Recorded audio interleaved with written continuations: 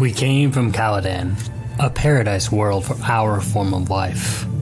There existed no need on Caladan to build a physical paradise, or a paradise of the mind.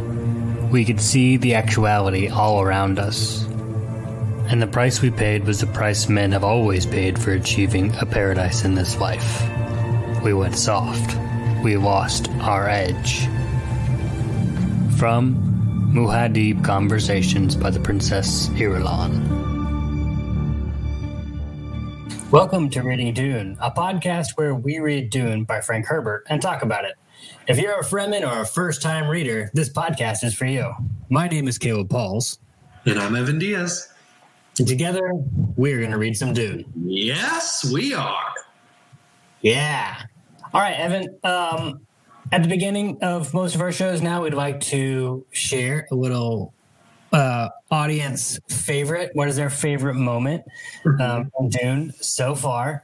And so we asked people to email us at readingdune@gmail.com. Send us in, type it out if you want, or like send a voice recording and we'll put it on the show, or a video, put it on the show.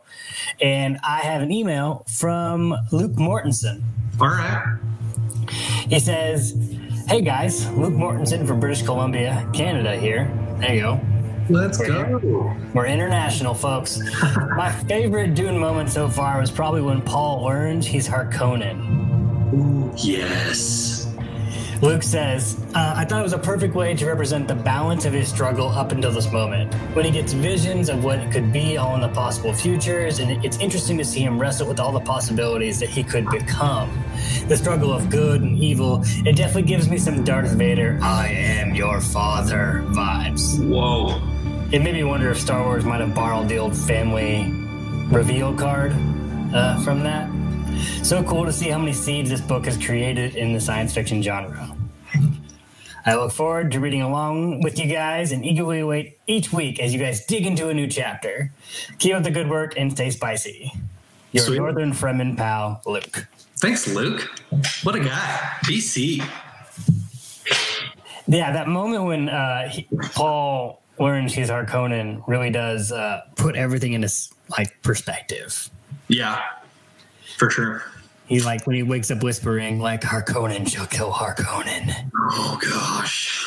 Yeah. Oh, also, like, I like what Luke talked about, the connections between, like, stuff in Star Wars and other sci-fi and Dune. I'm starting to see it more and more as we're, like, deeper in the book. We're about halfway, a little more than halfway through. A little more than halfway through. And I've been rewatching. I watched Star Wars, like, chronologically recently. I'm like, I'm in the sequels now, and I keep seeing stuff. I'm like, that's from Dune. That's from Dune. I'm watching Mandalorian. I'm like, that is from Dune. That is straight, directly taken out of Dune. The giant sandworm? Yeah. Dude. Like, that was, it like came out. I was like, okay, seriously? Yes. That is not yours, Lucasfilm. That is straight out of Arrakis. But they can do whatever they want. They're Lucasfilm. Right. No, yeah, you really do see. What other connections have you seen from, say, Star Wars? There's, like, especially watching Mandalorian, like, there's a lot of desert stuff happening. And you can see, like, even culturally, when you're in desert places like Tatooine or where Rey is from. Where's Rey from? Jakku. Jakku. Like, there's all the cultural stuff that just like has an Arakeen feel to it, you know? The scavenger kind of vibes, you know, the like fight to survive and like, I don't know. The oppression is big. Like the political oppression that's happening. I think of the scene where Rey is like trading scraps for like that weird bubbly bread food crap. Right. And obviously like the Empire. There's so much. There's so many like little connections. So, okay, here's a random trivia. What Han Solo, right? Jabba the Hutt was looking for him because what did he dump when the Empire showed up? So he was doing a job for Jabba the Hutt, and he dumped the product as soon as the Empire showed up, and Jabba was after him, which is the reason he needed to take the job, because he needed to get the credits back to Jabba. What was the product he was hauling? Was it spice? Did he say spice? It was spice. And in the sequel trilogy, you have who does golly, I just lost his name. This is really bad of me. The guy who's going to play Duke Leto. What's his name? Yes. Poe Dameron? Poe. Yeah. What was his job before he joined the Rebels? Was he a spice trader? He was a spice runner. He was a spice smuggler. Oh, do we think it's the same spice?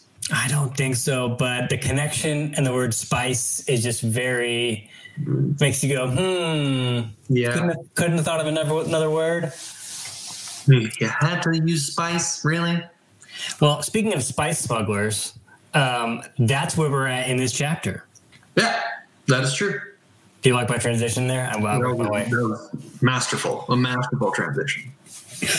To be honest, when I open the chapter, right, you see Gurney Halleck's name right away, first on the page, and so you kind of know it's about Gurney. Yeah. And part of me is irritated because I just want to know what happens with Paul and Jessica. Yeah. Yeah, but like also when I read Gurney's name, I like literally sighed in relief, just like, oh, Gurney's okay. Oh my gosh. Gurney is okay. I relate, I think, on a personal level with Gurney, the weathered minstrel. Who's full of quotes. Shredding on his balisette. So this chapter kind of is reminiscent of the Thufir chapter. Thufir talks to the Fremen. We get to see who the Fremen are.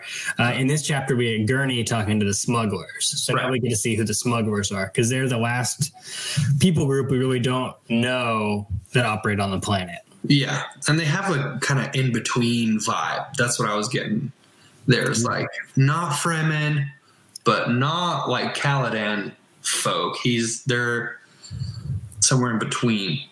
Yes, they definitely have a half Fremen feel. Yeah.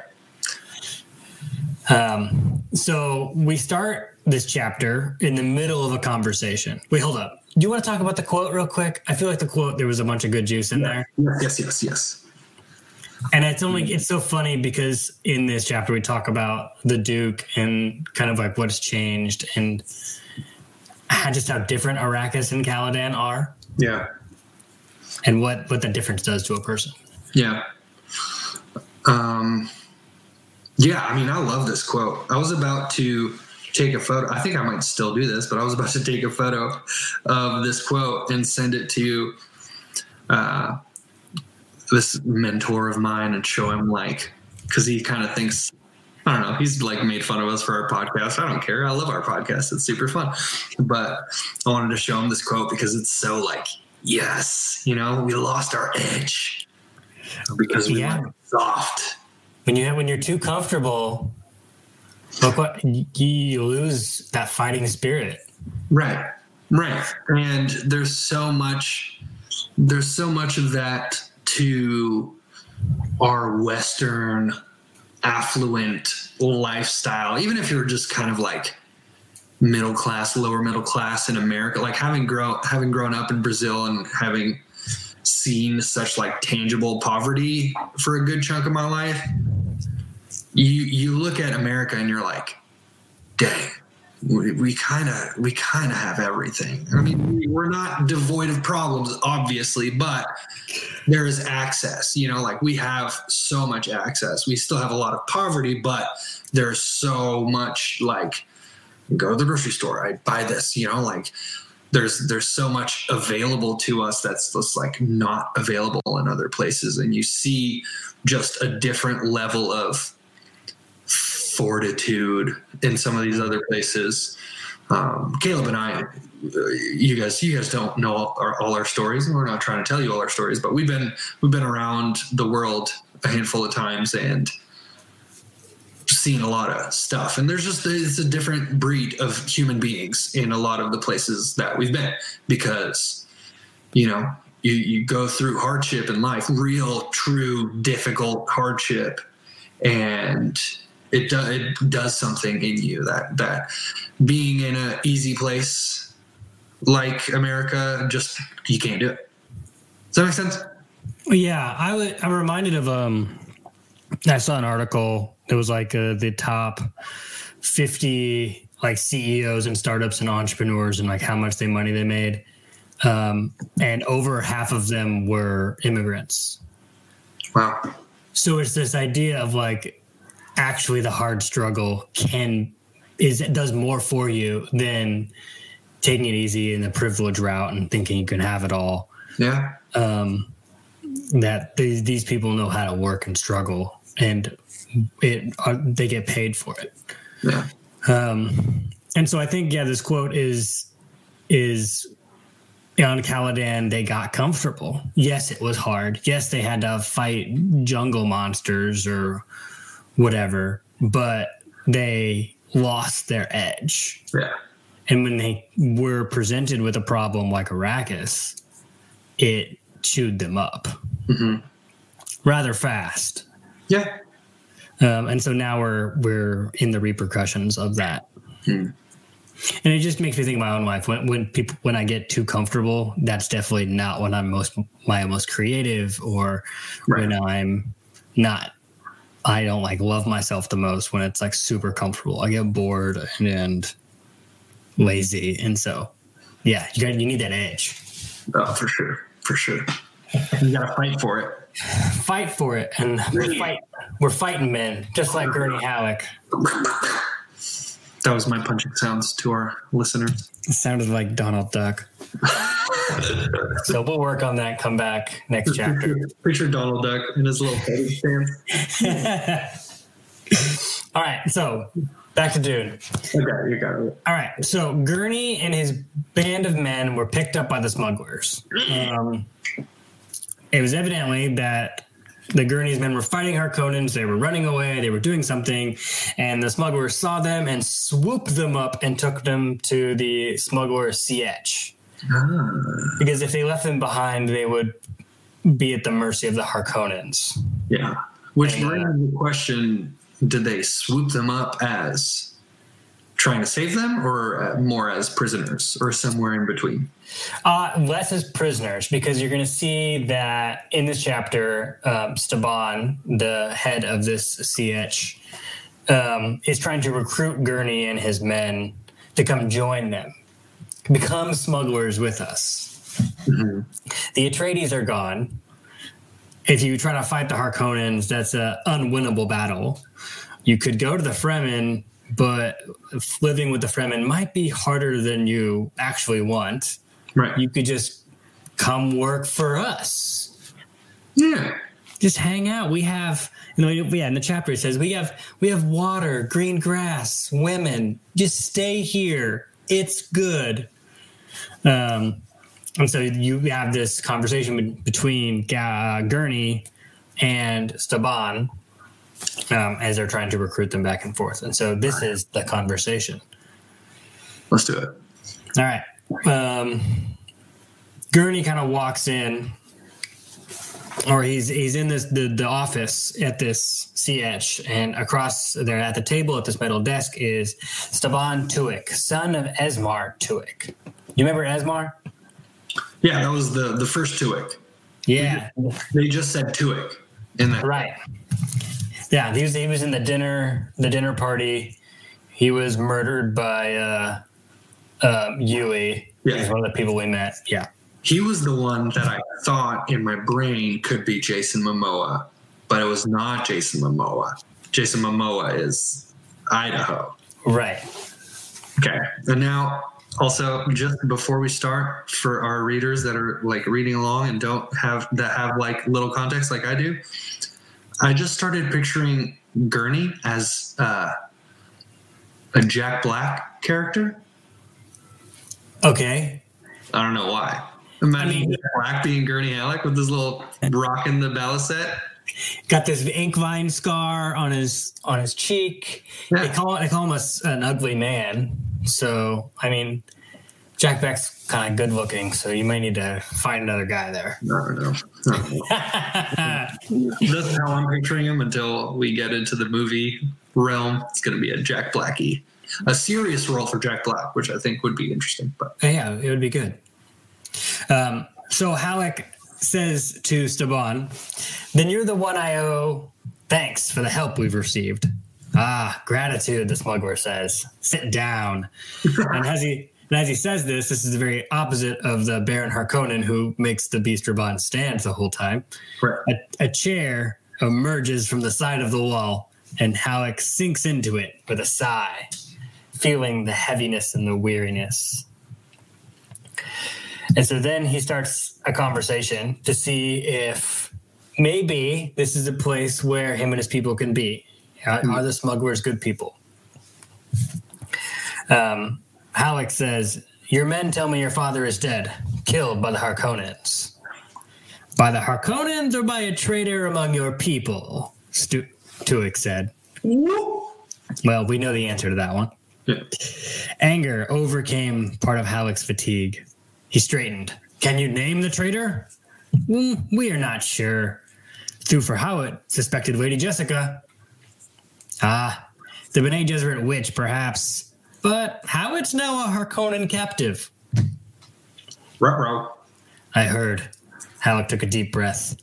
"It appears we deal more killing ahead of us." "We will do nothing to attract attention to us," Tuick said. Halleck stiffened. "Wait, what? Wait, we're not going to go kill more people?" But Tuick says, "You and those your men were saved are welcome to sanctuary among us. You speak of gratitude very well. Work off your debt to us. We can always use good men. And we'll destroy you out of hand, though, if you make the slightest open move against the Harkonnens.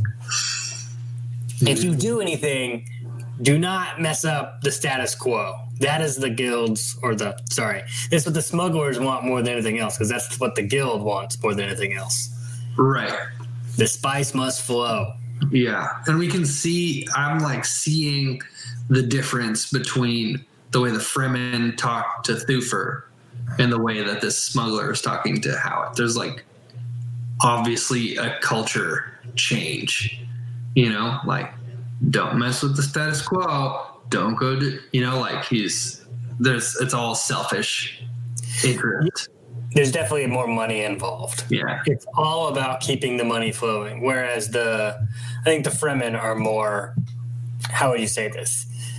More religious in how they think about it. Right. Yeah.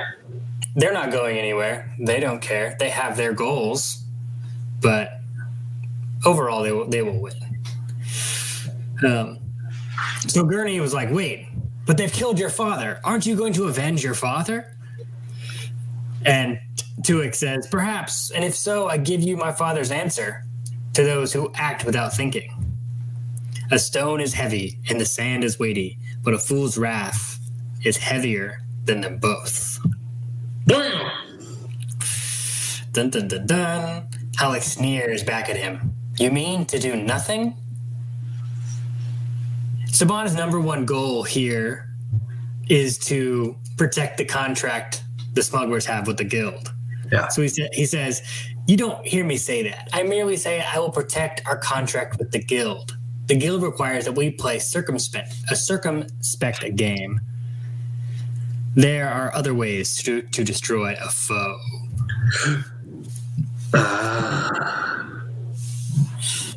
That's what Gurney says. Yeah. So who do you think the guild gets their spice from? The smugglers? Yeah, or the smugglers and the Fremen. And the Fremen? Yeah, they got them both. Right. So why does the guild need so much spice?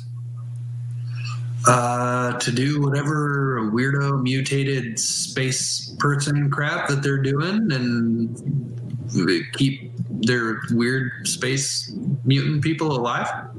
Yes, because without this weird space mutant people, they can't fold space. Or they can't, they can fold space, but now they can't track to see what it is. So they need the spice. You know how Paul like saw all possible realities? That's what the guild kind of does. They see all possible routes and then they like pick the right one and then they fold time through it. Or fold so it's space. like, for Paul, it's like a future, like this transcendent version of kind of like this, the guild has like numbers to crunch and they can only crunch that level of numbers with the spice. So it's like more of a scientific kind of thing, and Paul has more of like a spiritual kind of. I think it's both. Okay. Because the guild, they know. Yeah, they probably are aware something's up at this moment. Okay. But they need it so they can keep their monopoly on space travel, and spice is the only thing that does it for them. There's been no artificial substance that can mimic what spice does. Yeah. So, yes. So he says there's another way to destroy a foe. And so then Tuick says, I mean, if you have the mind to seek out the Bene Gesserit witch, if Jessica's the one you think did it, go ahead, have at it. But I warn you, you're probably too late. And we doubt that she's the one you want anyway. And at this, Gurney comes to Howit's defense. Howit makes few mistakes. And then Tuick reminds him that he allowed himself to fall into Harkonnen hands. And this is where, like, Gurney's like, wait, do you think Howit is the traitor? Tuick shrugs. This is academic. We think the witch is dead. At least that's what the Harkonnens believe. And this is where Gurney's getting suspicious.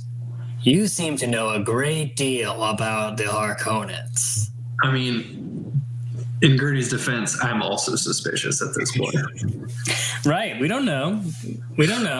Yeah. Maybe they gave up the Atreides, but they're very much, they don't care who's in charge of Arrakis. And this is where I think it's really funny. Tuick says, hints and suggestions, rumors and hunches. You remember how the Fremen don't say no? This is that really similar. I'm not going to tell you no. Right. Yeah. Yeah, but Kynes did the same thing, right? Right. He was like, oh, people talk, like, what are you going to do? But he never said, like, that's not true. Superstition, rumors. People say things. Right. He definitely doesn't come down on a yes or a no. Right. And even Idaho said, Fremen don't like to say no. That's, how far will this be? Well, I mean, we can go. I don't know if you'll live, but we can go. Like, is that where you want to go? But yeah, this is that instance where the smugglers feel very Fremen in their feeling, right? They have the half blue eyes. They're wearing Fremen robes. They're still like that weird thing that I think the desert does to you. Yeah. When you're in this environment, you start adapting in order to survive.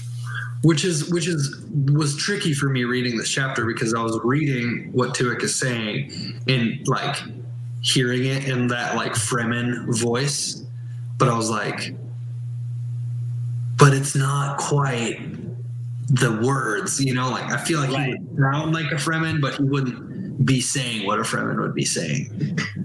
Yes. So Halleck then presents his chips, right? He says, we are 74 men. There's 74 men in Gurney's company. And he says, if you're serious that we should enlist with the smugglers, you must believe the Duke to be dead. And this is where Tuick says, his body has been seen.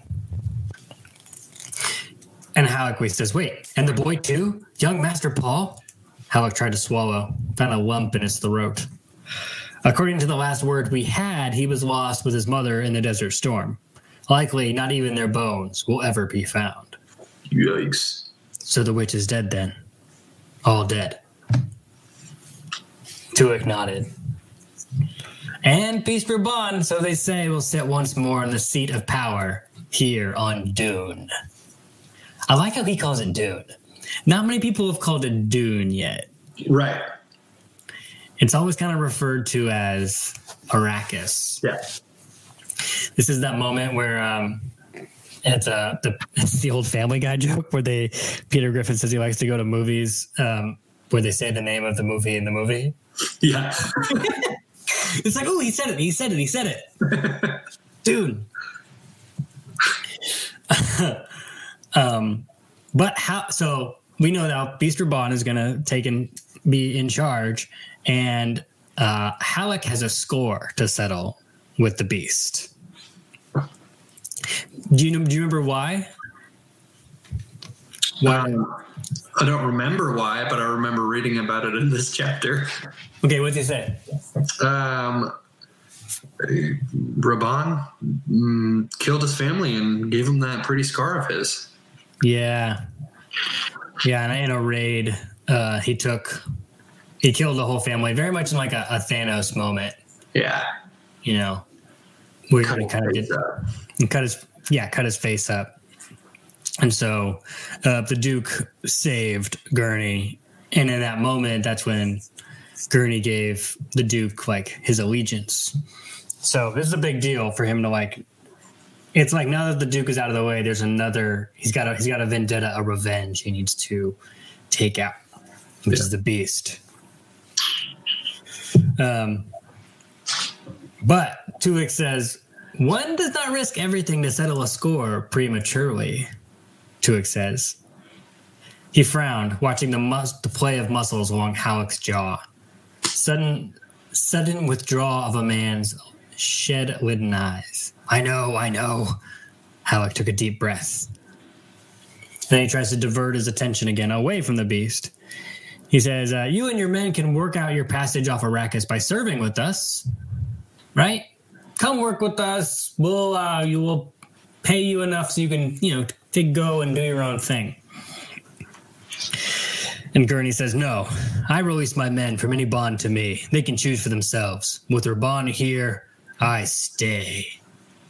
This is where Tulik says something I really like. He says, in your mood, I'm not sure we want you to stay.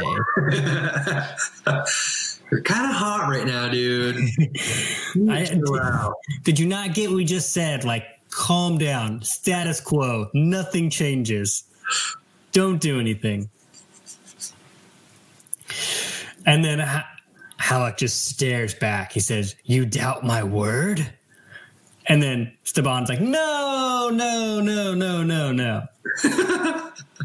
I don't doubt you at all, man. Gurney, you saved me from the Harkonnens. I gave loyalty to Duke Leto for no greater reason. I stay on Arrakis with you or with the Fremen. With the Fremen. Which Gurney knows nothing about the Fremen. Nothing. He knows absolutely nothing about the Fremen. Yeah. I don't know if Gurney would survive with the Fremen. You don't? I don't know. They're pretty hardcore.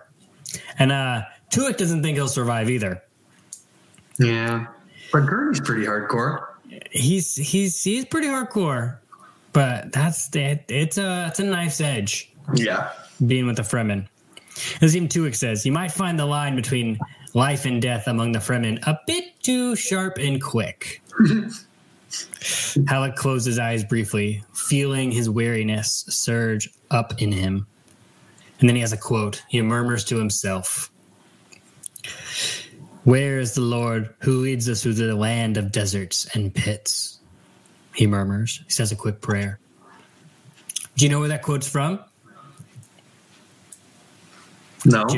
Jeremiah 2:6. Wow, that's like straight out of Jeremiah? You just legit copy paste. Wow. Well, yeah, this is the NIV version says, they did not ask, where is the Lord who brought us up out of Egypt and led us through barren wilderness, through the lands of deserts and ravines, the lands of drought and utter darkness, a land where no one travels and no one lives. Dang, that was more intense than the Dune version. NIV people, New International, none of that King James stuff. We're all too triggered by the King James version. Anyway. But yes, where is the God who walk us through this? And then Tuik reminds him, move slowly, and the day of your revenge will come. Speed is a device of Shaitan. Cool your sorrow. Weave diversions for it. 3 things that ease the heart: water, green grass, and the beauty of a woman. Halleck looks up at him, opens his eyes. I would prefer the blood of Rabban Harkonnen flowing about my feet. He stared at Tuik. You think that day will come? And again, Staban is doing a great job just deflecting this whole time. Right. And I love all these quotes because they're so, I don't know, ambiguous, but they're pretty good. He says, I have little to do with how you'll meet tomorrow, Gurney Halleck. I can only help you meet today.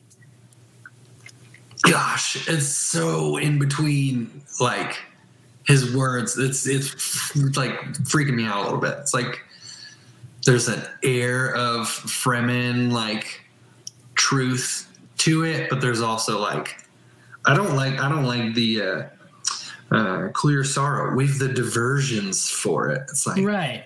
Diversions. That's not how you're supposed to do things on Arrakis, right? Right. Yeah. Then there's that air of how the smugglers are just slightly different. They own up that they're in this world, but they don't want to be in this world. Yeah. Whereas the Fremen are in the world of the world. Yeah. They know this just makes them money, and this is what they need to do. Right. But yeah, that's a good salesman. Like, I can't help you with tomorrow, but if you sign the document right now, here we might have a deal for you. Very salesman-y. It's sketchy. It's slimy for sure. It's like a wet still suit. So then Gurney I think they're still selling back and forth. Like, Gurney is like, well, then will you help me kill the beast? Like, he killed your father. Like, come on, there's got to be some sort of thing we can work out here. He says, then I'll accept that you'll help and stay until the day you tell me to revenge your father and all the others who, he gets interrupted. Listen to me, fighting man, Tuik said. He leans forward over the desk, his shoulders level with his ears, eyes intent. The smuggler's face was suddenly like a weathered stone. My father's water, I'll buy that back myself with my own blade. He called it water. There's another, like, Fremen thing. Right. They know. And this is where Halleck just stares back, meets him eye to eye. And in that moment, he's reminded of somebody. He sees the courageous attitude that the Duke Leto had before Arrakis. Yeah. Not on Arrakis, before Arrakis. And when he sees that, he says, oh, okay, if you're this kind of person, then I'm in. Do you wish my blade with you? Halleck asked. And then Tuik knows he has the upper hand, sits back, relaxes, studies Halleck silently. Lets him think, sit there. So Halleck says something again. Do you think of me as a fighting man? Tuik says, arms crossed probably at this point in time too. You're the only one of the Duke's lieutenants to escape. The mighty Mentat didn't do it. Swordsman Duncan didn't do it. Your doctor didn't do it. The Bene Gesserit witch didn't do it. You're the only one. Your enemy was overwhelming, yet you rolled with him. You defeated him the way we defeat Arrakis. How do the smugglers defeat Arrakis, Evan?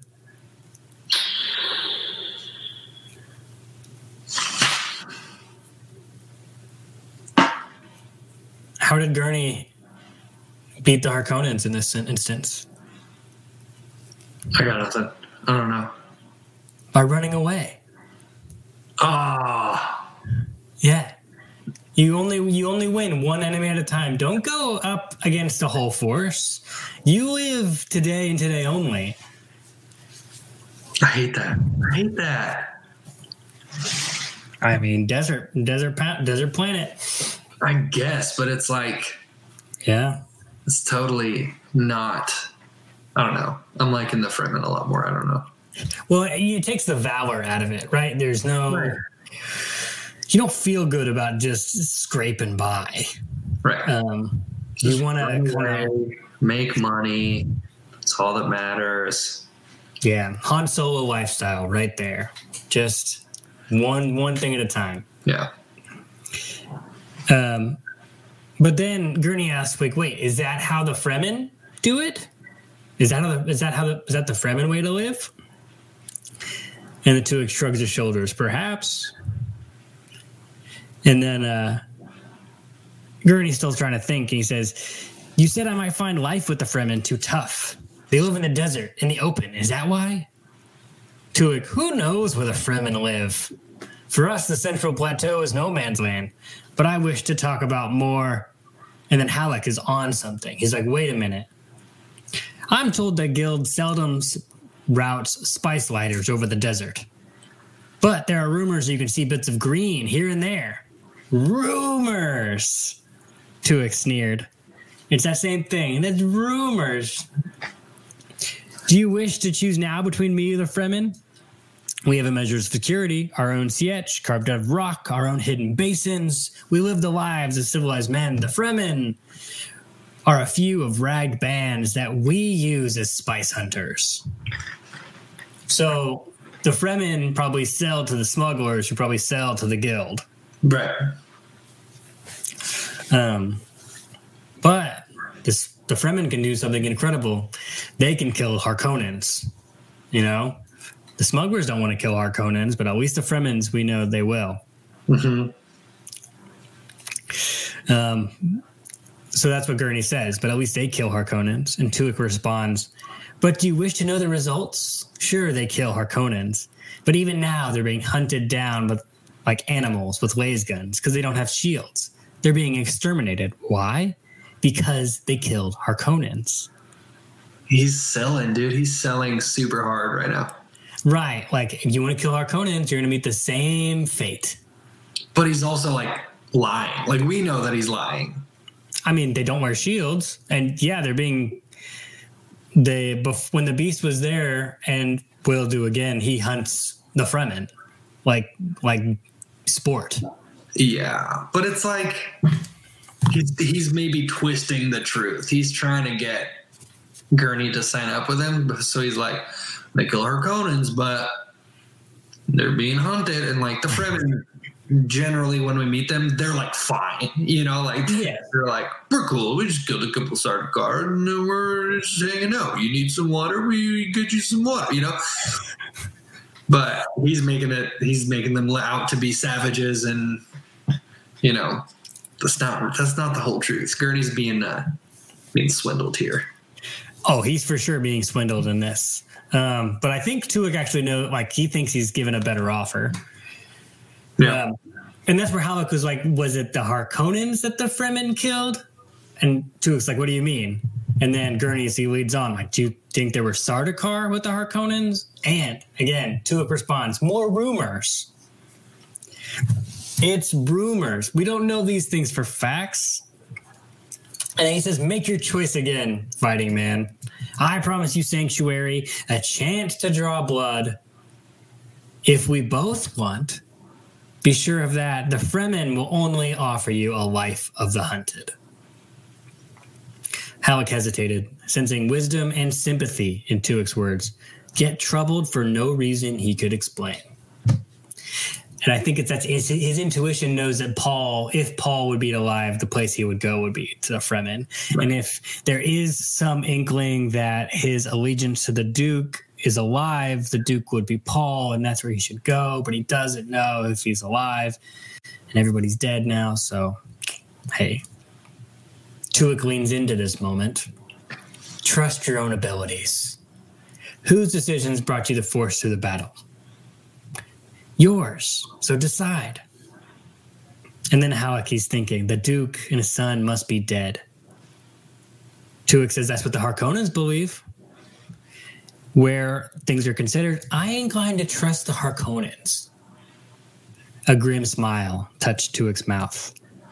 But it's about the only trust I give them. So then Halleck says he's given in. It must be. He held out his right hand, palm up and thumb folded flat against it. Palm up, thumb folded flat against it. Like that. Yeah. If you're watching on YouTube, we're making the gesture. If not, our palms are up and our thumbs are rested flatly on it. I give you my sword. Weird. And then Tuick says, accepted. You're in. And then Halleck says, do you wish me to persuade my men? And Tuick kind of looks at him like, what do you mean? He said, they followed you this far. Like, what? And then Gurney says, Arrakis isn't what they thought it would be. Here they've lost everything except their own lives. I'd prefer they make the decision for themselves. Then Tuick's like, wait, no. Just make a decision. They followed you this far. Well, if they're with you, they're with you. And that's where Gurney gets it. He goes, aha, you need the men. Is that it? And Tuick doesn't say no here. Again, he just says, we could use some experienced fighting men in these times more than ever. And then Tuick then responds with, I think they'll follow you, Gurney Halleck. And Gurney's like, I sure hope so. So then Halleck pushed himself up from the bucket seat, fully aligning himself with the smugglers at this point, feeling how much reserve strength even in a small effort required. For now, I'll see to their quarters and well-being, he said. Tuick says, all right, consult my quartermaster. Tell him it's my wish that you receive every courtesy. I'll join you myself presently. I have just some off shipments of spice to see first. Halleck, fortune passes everywhere. Everywhere, Tuick says. A time of upset is a rare opportunity in our business. Halleck nodded, heard the faint susurration, and felt the air shift of the lockport swing open beside him. He turned, ducked through it, and out of the office. Evan, do you think, where do you think they got that extra shipment of spice from? I didn't think about that. Fortune passes everywhere. Where'd they pick the extra spice up from? Wasn't in the ground. Did they steal it from somebody? Was it Atreides spice? Oh man. What? I didn't even think about that at all. I thought they were just like business as usual. Well, for them it is. It's just now the Atreides are gone, so they're not using this. We'll use it. Right. Yikes. See, I'm not a fan of this Tuick. The other Tuick was funny and kind of like cool. This guy sucks, man. I don't like this guy. All right. Well, I'm sorry that your beloved Gurney is now on Team Smugglers. It sucks. But this last scene in this chapter is really sweet. It is. It kind of shows who Gurney is a little more of his character. So he walks out to his men in the assembly hall. Halleck noted a touch of pride with his men who were all able to stand. Everybody who could stand was standing. Anybody who couldn't stand was held up by an Atreides, so they all were standing. Right. And that's where he sees, that's the Atreides training. We care for our own. It held like a core of native rock in them, Halleck noted. Right? The Atreides don't give up on each other. One of his lieutenants steps forward, carrying Halleck's 9-string balisette out of its case. The man snapped a salute and said, "Sir, the medics here say there's no hope for Matai. They have no bone or organ banks here, only outpost medicine. Matai can't last. They say he has a request for you."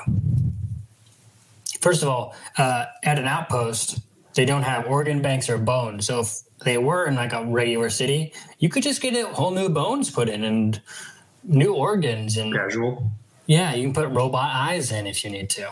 Whoa! You just replace the parts. We haven't gotten that far in that. You're not going to see any of those here, but you can in the Dune universe. Sweet. Yeah. But Gurney has a request. What is it? The lieutenant thrusts the balisette forward. Matai wants a song to ease his going, sir. He says you'll know the one. He's asked of you often enough. The lieutenant swallowed. It's the one called My Woman, sir. I know. Halleck took the balisette, flicked out the multi-pick out of its cat of the fingerboard. He drew a soft chord from the instrument, found someone had already tuned it. There was burning in his eyes, but he drove that out of his thoughts as he strolled forward, strumming the tune, forcing himself to smile casually. Several of his men and one smuggler medic were bent over the leaders. One of the men began singing softly as Halleck approached. So Halleck plays, another man sings, as they're all standing around Matai. Would you want to do me the favors, Evan? You want to say the song? I'm going to read it. I could not. That's why I said say it. I'm not going to force you to sing on the spot. I tried to sing it in my head while I was reading, and then I just gave up halfway through. I was like, I have no idea what's happening. It's like in Lord of the Rings when he does all the songs, and you're like, oh, okay, I get it, moving on. Right. But in the movie, it's amazing. So hopefully. Yeah, except Tom Bombadil's song. You don't know what that sounded like because it wasn't in the movies. Anyway, I digress. Back to Somebody's still angry about it. No, it's fine. We could record a whole podcast on why I think it would have been a bad idea. Okay. My woman stands at her window, curved lines against square glass, upraised arms, bent, down folded, against sunset red and golded. Come to me, warm arms of my lass. For me, the warm arms of my lass. The singer stopped, reached out a bandaged arm and closed the eyelids of the man. Halleck drew a final soft chord from the balisette, thinking, now we are 73. Bam! Now, that ends chapter, what are we at, 28 now? Yeah, I guess. Yeah.